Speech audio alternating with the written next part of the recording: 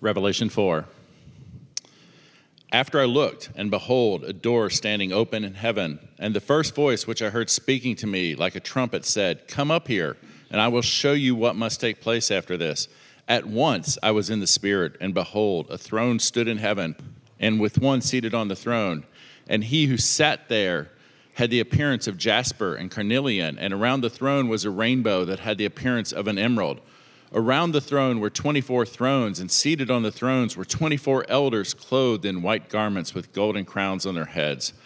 From the throne came flashes of lightning and rumblings and peals of thunder, and before the throne were burning 7 torches of fire, which are the 7 spirits of God. And before the throne there was, as it were, a sea of glass, like crystal. And around the throne, on each side of the throne, are 4 living creatures full of eyes in front and behind. The first living creature like a lion, the second living creature like an ox, the third living creature with the face of a man, and the fourth living creature with an eagle was like an eagle in flight. And the 4 living creatures, each of them with 6 wings, are full of eyes all around and within. And day and night they never cease to say, "Holy, holy, holy is the Lord God Almighty, who was and is to come." And whenever the living creatures give glory and honor and thanks to him who is seated on the throne, who lives forever and ever, the 24 elders fall down before him who is seated on the throne and worship him who lives forever and ever. They cast their crowns before the throne, saying, "Worthy are you, our Lord and God, to receive glory and honor and power, for you created all things, and by your will they existed and were created." This is Revelation 5. Then I saw in the right hand of him who was seated on the throne a scroll written within and on the back, sealed with 7 seals. And I saw a mighty angel proclaiming with a loud voice, "Who is worthy to open the scroll and break its seals?" And no one in heaven or on earth or under the earth was able to open the scroll or to look into it. And I began to weep loudly, because no one was found worthy to open the scroll or to look into it. And one of the elders said to me, "Weep no more. Behold, the Lion of the tribe of Judah, the Root of David, has conquered, so that he can open the scroll and its 7 seals." And between the throne and the 4 living creatures, and among the elders, I saw a lamb standing, as though it had been slain, with 7 horns and with 7 eyes, which are the 7 spirits of God sent out into all the earth. And he went and took the scroll from the right hand of him who was seated on the throne. And when he had taken the scroll, the 4 living creatures and the 24 elders fell down before the Lamb, each holding a harp and golden bowls full of incense, which are the prayers of the saints. And they sang a new song, saying, "Worthy are you to take the scroll and to open its seals, for you were slain, and by your blood you ransomed people for God from every tribe and language and people and nation. And you have made them a kingdom and priests to our God, and they shall reign on the earth." Then I looked, and I heard around the throne and the living creatures and the elders the voice of many angels, numbering myriads and myriads and thousands of thousands, saying with a loud voice, "Worthy is the Lamb who was slain to receive power and wealth and wisdom and might and honor and glory and blessing." And I heard every creature in heaven and on earth and under the earth and in the sea and all that is in them saying, "To him who sits on the throne and to the Lamb be blessing and honor and glory and might forever and ever." And the 4 creatures said, "Amen." And the elders fell down and worshiped. So this morning, out of our text, we're going to answer 2 questions. The first question we're going to answer is he worthy? Spoiler alert, he is. Okay, so just so you know where we're going, he is. Then the second question we're going to ask this text is, are we worthy? And the answer to that is a little bit more nuanced. But in discovering that nuance, what we're going to see is that God is opening up to us a world of invitation, a world of belonging and of love that we can scarcely begin to imagine. So those are the questions we're working through this morning. Is he worthy, and is we worthy? Is we worthy? Oh my, are we worthy? Okay. And before we kind of get into unpacking these questions, I want to remind you where we are in the book of Revelation up until this point. So we spent the last 2 weeks looking at these different letters to different churches. And what we've talked about is how the book of Revelation was a letter. And it was a letter written to 7 different churches in the area of Asia Minor. It's the name of the province. And these 7 churches were all kind of dealing with different issues. And so to help kind of frame the way that they were to interpret and read the rest of the book, Jesus himself speaks to those churches through the disciple, through the seer John, the prophet. And he addresses the issues that each of these churches are experiencing. And there are kind of 4, guys, this is exciting this morning. We have this board. I'm excited. There are 4 main issues that he addresses in these churches. The first is the issue of apathy. I kind of think of the church in Ephesus here, that they've lost their first love. Their hearts have grown cold, is what Jesus says to them. Then there are churches wrestling with this issue of affluence. Like we talked about with the church in Laodicea, they say, we have need of nothing. We are totally self-sufficient, and Jesus addresses that in their lives. Then we kind of have this combo of false teaching, and because of that, a kind of false living. Okay, false living. That because the people have begun to believe and embrace teachings about God, about who Jesus is that aren't true, it's started to change the way that they live. Like people have started to teach, well, Jesus doesn't really care about your body. Like the body's not that big of a deal, right? Did Jesus even come in a body? And because that's kind of like an open question, it doesn't really matter what you do with your body. So Jesus is addressing that false teaching, the false living that comes out of it. And then the last issue that he addresses is that of persecution. There are people in these churches who are suffering a great degree of persecution because of their faith in Christ.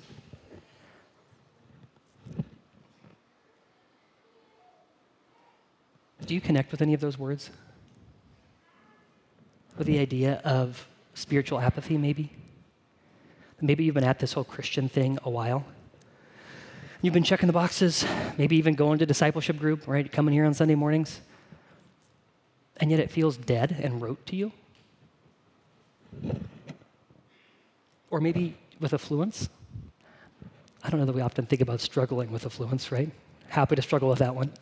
But maybe if we're more specific about it, this idea that because of the material wealth that you have, that you actually feel like you don't have a need for Jesus.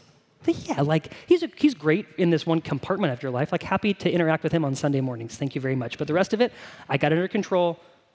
No need to mess with my stuff. False teaching or false living? There are a lot of voices out there competing to tell us who Jesus is and competing to tell us all the ways that we should actually be okay with living because of who Jesus actually is. And it is tough to wade through that sometimes and to sort out what is true. Do any of you connect with that? Persecution? This idea of identifying as a Christian, that it has consequences in our lives. And the people who were experiencing these issues, they were asking the question on some level, is it worth it? Is it worth it? Is it worth it to mess with this whole Christianity thing? Because it's costing something. Like, it's nice when Jesus just adds to our lives, right? Feels like he kind of gives us the pick-me-up when we're feeling sad, or like a burst of energy when we're tired. Like, yes, bring me more of that. But as soon as it starts costing us something, is it worth it? As they're watching their friends literally be murdered, do you think anybody was asking the question, is this worth it? Yeah. Which is the same question that we're asking, isn't it? Is it worth it? And guys, let's be real. The answer to that question really matters, doesn't it? Because if it's not worth it, what are we doing here? Let's go out and get brunch. I've got other ways we can spend our Sunday mornings if this is not worth it. Don't you? Is it worth it? This is a question that we're always wrestling with in our lives. And not just about God, but about life in general. We're asking, is what I'm living for worth it? It made me think of the book Tuesdays with Morrie. We're kind of going to go a further throwback on some of our illustrations this morning, so just go with me, okay? Did any of you ever read that book? It came out in like 1998, so whoa. This is what the guy Mitch Albom says about his life as he's introducing himself. He says, I wandered around in my early 20s, paying rent, reading classifieds, and wondering why the lights were not turning green for me. My dream was to become a famous musician. I played the piano. But after several years of dark, empty nightclubs, broken promises, bands that kept breaking up, and producers who seemed excited about everyone but me, the dream soured. I was failing for the first time in my life. You hear what he's asking? Is it worth it? At the same time, I had my first serious encounter with death. My favorite uncle, my mother's brother, the man who taught me music, taught me to drive, teased me about girls, had thrown me a football, the one adult whom I targeted as a child and said, that is who I want to be when I grow up, died of pancreatic cancer. At the funeral, my life changed. I felt as if time were suddenly precious, water going down an open drain, and I could not move quickly enough. No more playing music at half-empty nightclubs, no more writing songs in my apartment, songs that no one would hear. I returned to school. I earned a master's degree, took the first job offered as a sports writer, and instead of chasing my own fame, I wrote about famous athletes chasing theirs. I worked at a pace that knew no hours, no limits. I would wake up in the morning, brush my teeth, and sit down at the typewriter, in the same clothes I'd slept in. I buried myself in accomplishments because with accomplishments, I believed I could control things. I could squeeze in every last piece of happiness before I got sick and died, like my uncle before me, which I figured was my natural fate. Do you hear it? Yeah. He's saying, what's worth it? What is worth me giving my life to? And what he found is that the first thing he gave his life to, this pursuit of music, it wasn't worth it. So he said, I'll pursue something else. I won't pursue my fame. I'll get my fame through pursuing other people's fame. Maybe that'll be worth it. And then, plot twist, he encounters his old college professor, Maury, who tells him it's not worth it, but there is something else that is. And so Mitch kind of reimagines his whole life. He reorients it toward living for what he believes is worth it, which is for being a good person. Because that's when we do, when we're asking this question, is it worth it? Is it worth it? Is it worth it? We're always looking to reorient our lives toward that which has worth and that which gives us worth. But when we're talking about Christianity, when we ask, is it worth it? We can think that we're talking about a set of ideas or a set of principles, right? Is it this like institution or organization or way of thinking about the world, is it worth it? And let me challenge you, this passage is calling us to ask a different question, which is the question, is he worth it? Because ultimately, we're not here because we all assent to a set of facts. We're here because the God of the universe is living and active, and he has shown himself to us. At least that's what we say we believe. And this God, this living God, the question is he worth it? And like I said in the beginning, rather than giving us a logical argument and spinning out the pros and cons of believing God is worth it, what God gives to us is a set of images. And what that does is it wakes us up. It reminds us that we are not the arbiters of God, as if we should sit in judgment on him to decide whether or not we believe he's worth it. That has its own kind of conceit. That God isn't a God if we get to decide whether or not we believe he is worthy of worship. If he is, then it should be obvious, shouldn't it? I hope so. Because if I have to be told that he's worthy, if I can't experience it, then I'm going to have a lot of questions. So what God does is he gives John these images that show us the worthiness of God. I'm just going to spend a few minutes unpacking them, okay? So one of the things we learn from this picture of God's heavenly throne room is there's this circle of 24 elders. I could draw little X's for 24 thrones, but that's a lot of work, so I'm not going to do that, okay? So there are 24 elders, and we don't really know exactly who they are. This is like true with a lot of the book of Revelation. We have a lot of ideas. Are they people? Do they represent the wholeness of the church across space and time? Are they angelic beings? What we know is that, let's just satisfy ourselves with this. They are beings who are in the presence of God and are dressed all in white, which means God has come and he's purified them, he's cleansed them. They are, in a sense, worthy to be in the throne room. And they have these crowns. And whenever there's a chance to worship, what they do is they take these crowns off and they throw them at God's feet. They throw them at his feet in worship. What they're saying is, God is worthy. So that's this outer ring of worship. And then we kind of zoom in, and there are these 4 living creatures. right? One that's like a man, one that's like an eagle, one that's like an ox, one that's like a lion. They've got 6 wings. They're covered in eyes. What is going on here? But they're constantly flying around the throne, and what they're saying is, holy, holy, holy. What the eyes symbolize, what they mean kind of in biblical literature, is that these creatures, these beings, are all seeing, that they're full of wisdom and insight. And in all of that insight, what they call us to is the worship of God. God is holy, He is holy, He is holy. These 4 different creatures represent all of creation, every kind of created being. And the fullness of creation worships God. The fullness of creation echoes that our God is not a God like us, that He's not just a creation, that He's in fact outside of creation. He stands above it. He's different than it. He's separate than it, but is interested in engaging with it. Holy, holy, holy. And at the center of these 4 living creatures is a throne. The throne, by the way, is like the most frequently used image in the book of Revelation, over 40 times. And the throne, the picture of a throne, has with it this idea of power and authority. And John tells us about the one who is on the throne, but because the one who's on the throne is God, who we believe dwells in unapproachable light, who cannot be pictured with human eyes, right? That's why it's a sin to make an image of God, because He's invisible. To make an image of Him, to make Him like us, like creation, is to make Him not God. And so John can't describe this physical person, but he describes this picture of light. Carnelian and jasper. It's this kind of clear, translucent light mixed with this red glow. It's a purifying fire at the center of this worship.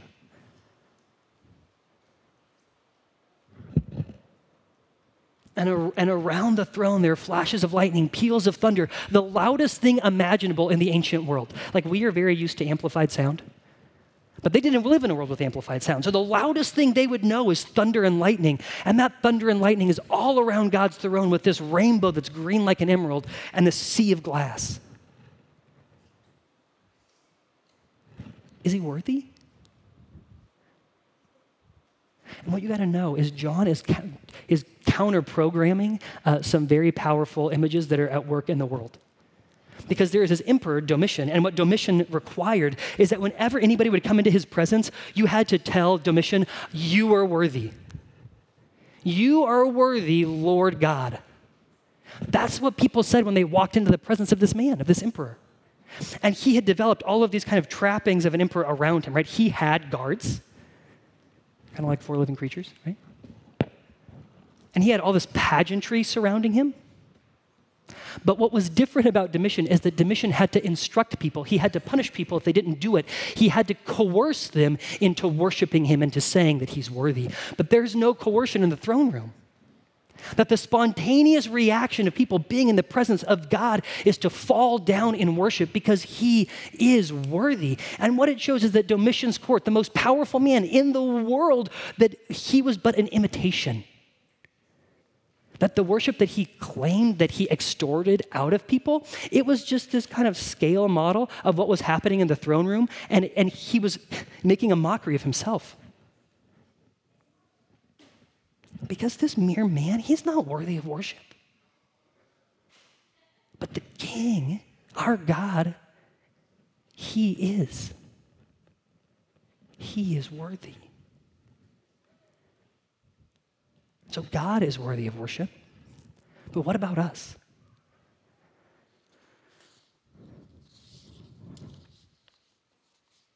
Are we worthy?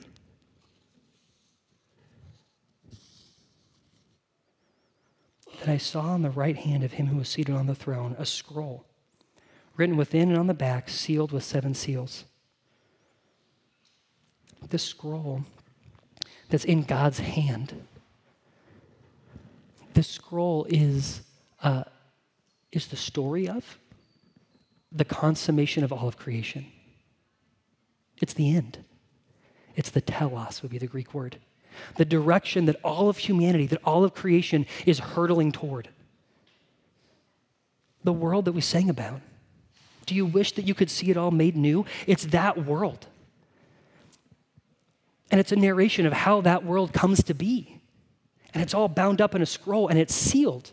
Sealed like a scroll would have been at that time, like if an emperor was sending instructions to a general out on the front lines. And he didn't want anybody else to get into those instructions. He would seal it.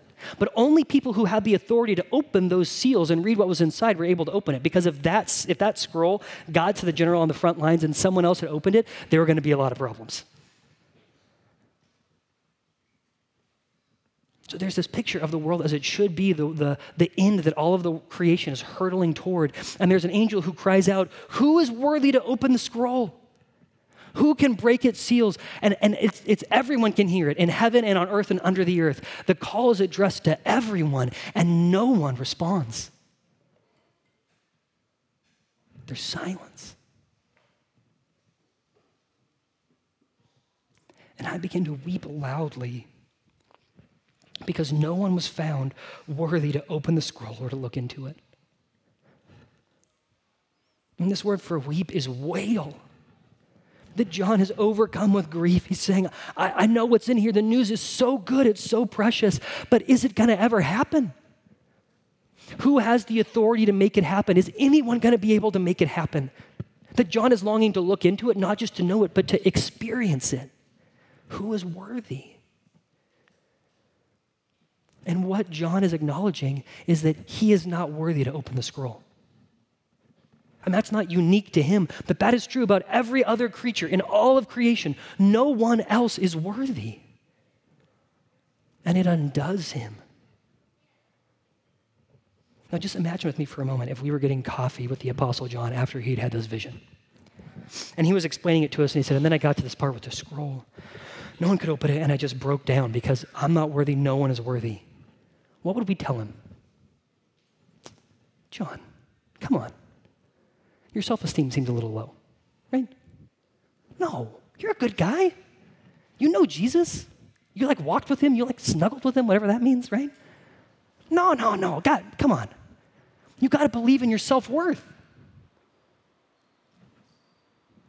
Are you guys with me this morning? Are you? That would be our response. Whenever we feel that sense of unworthiness, what we do with each other, what we pay people to do for us is to tell us, no, that's not true. You are worthy. If you want to go talk about throwback illustrations, the song that kept coming to mind for me was the song Perfect by Pink, right? If you ever feel like you're not perfect, you are perfect to me, is what she says.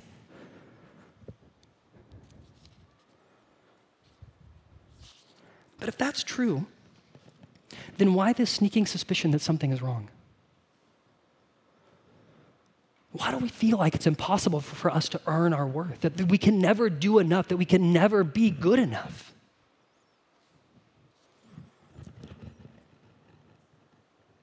I'm going to read you a Passion Pit song, okay? Also called Perfect. I've heard about you and what you've done. You're over the money, but under the gun. You came in the front door, so where can you run? At least the party's over. Moving slower than you mean to, but it's over at last. And you cry because you missed it. It went by too fast. The world's against you, you say. Then you ask where all your friends have gone to. That's a person who's lonely, right? Who's desperate. Who's aware of their faults and so insecure because of them. And then the chorus is, just tell me I'm so perfect. Tell me it all of the time. Tell me I'm so perfect. Tell me it all of the time. It's Passion Pit, so it repeats. Tell me I'm so perfect. Tell me it all of the time. Tell me I'm so perfect. Tell me all of the time. And the song ends with, thank you. Do you guys connect with that at all? That we're looking around at the people around us saying, tell me I'm good enough. Tell me I'm perfect. Tell me that you love me. Tell me that I deserve it. And of course we do that because we have lived in a world where when we have come with our hands open and said, will you give me love? Not because I've earned it, but because I'm asking. When we've said that, we've gotten slapped down. Have you ever been slapped down in that place? That you've asked, and instead of getting what you've asked for, that you've been beat down, that you've been hurt, you've been smashed? And so out of reaction to that, we've stopped asking, will you love me in spite of all the things about me that are imperfect? And we've convinced ourselves, no, we are perfect, which means I deserve to be loved, which means I can demand that you treat me the way that I believe that I should be treated. And if you won't treat me that way, I'll leave. Because I'm worthy of it. Because I'm perfect.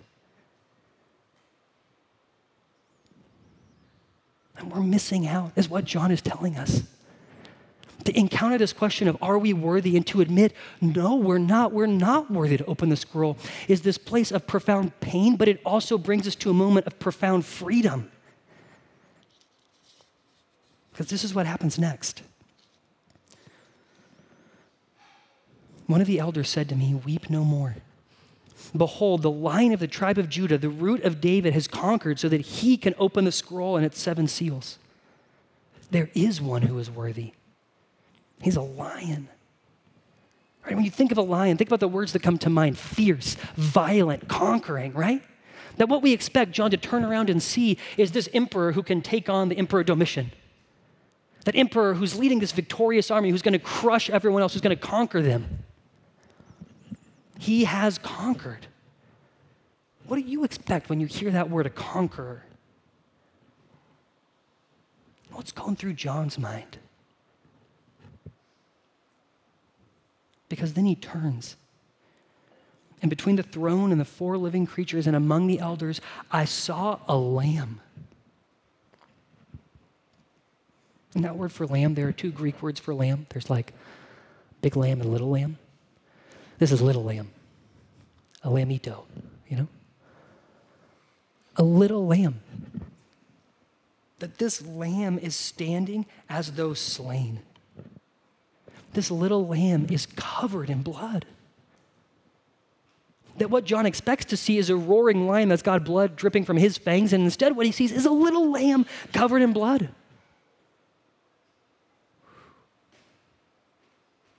That is our conquering king. That's the picture of Jesus that John wants us to hold on to, that Jesus wants us to hold on to, is that the one who is conquered is this little lamb, the one who can identify with us in all of our weakness, in all of our smallness. And who was slain. And he explains why. Worthy are you to take the scroll and to open its seals, for you were slain, and by your blood you ransomed people for God from every tribe and language and people and nation, and you have made them a kingdom and priests to our God, and they shall reign on the earth. What these elders are singing about is the fact that Jesus, because he was willing to be slain, it was for our behalf. It was to accomplish something. It was to bring together a people for himself and to make those people worthy. That he saw them in all of their not worth, and that he came to cover his people with his worth.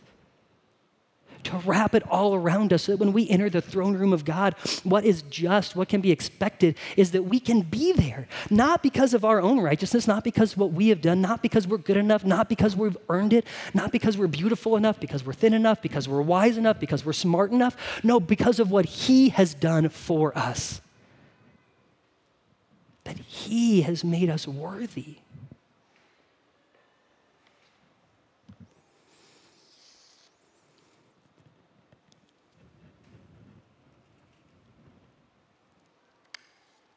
That he has made us worthy.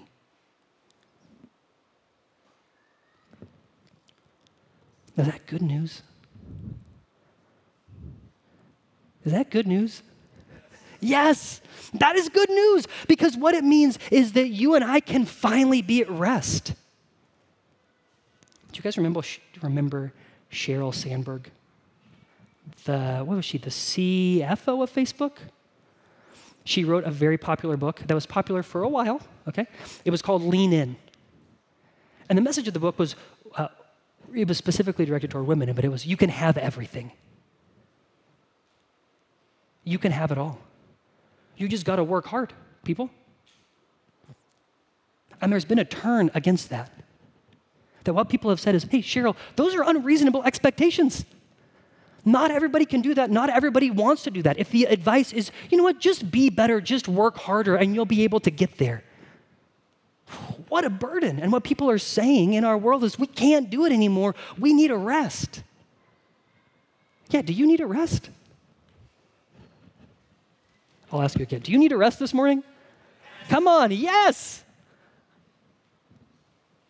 Oh, that is the gift of being given our worthiness, is we are finally able to put down all of our striving. Like, who are the people that you want to tell you that you are worthy?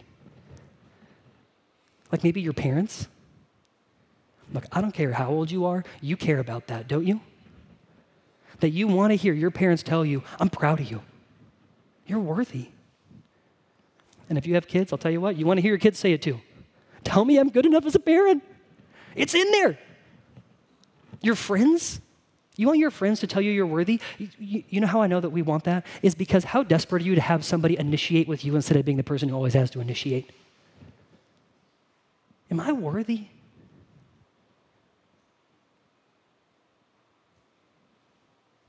The guy or the girl that if that person just noticed you, then I would finally be okay. Tell me I'm worthy. Show me that I'm worthy. Do you see me? Do you love me? Do you care about me? And think of all of the things that we are willing to do to get that for ourselves. And what the fact that Jesus has made us worthy, what it means is we can stop trying to earn it from everyone else, and we can bask and rest in the fact that it's true. And because it's true, we are now able to come to the world in a totally different way.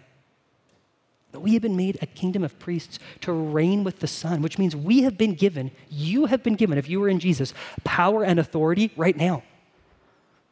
Well, that is news to me. Why don't I feel more powerful? Because the power that you've been given is the power of Jesus, which is the power to suffer. The power to love like he loved, which means that we are now free to enter into all of our relationships with the people that we most desperately want to tell us that we're worthy. And we can look at them, maybe not actually say this, but at least say it in our hearts, okay? That what we can say in our hearts is, I don't need you to tell me I'm worthy anymore. I don't need it because it's true about me. And because it's true about me, I'm now free to love you right where you are, no matter what you give to me because of how much I have been given. That we're invited back into this dance of giving and receiving with other people, even knowing that it will cause us pain in our lives because we know that we have been given immeasurably more than all that we can ask or imagine because we have been found, we have been made worthy.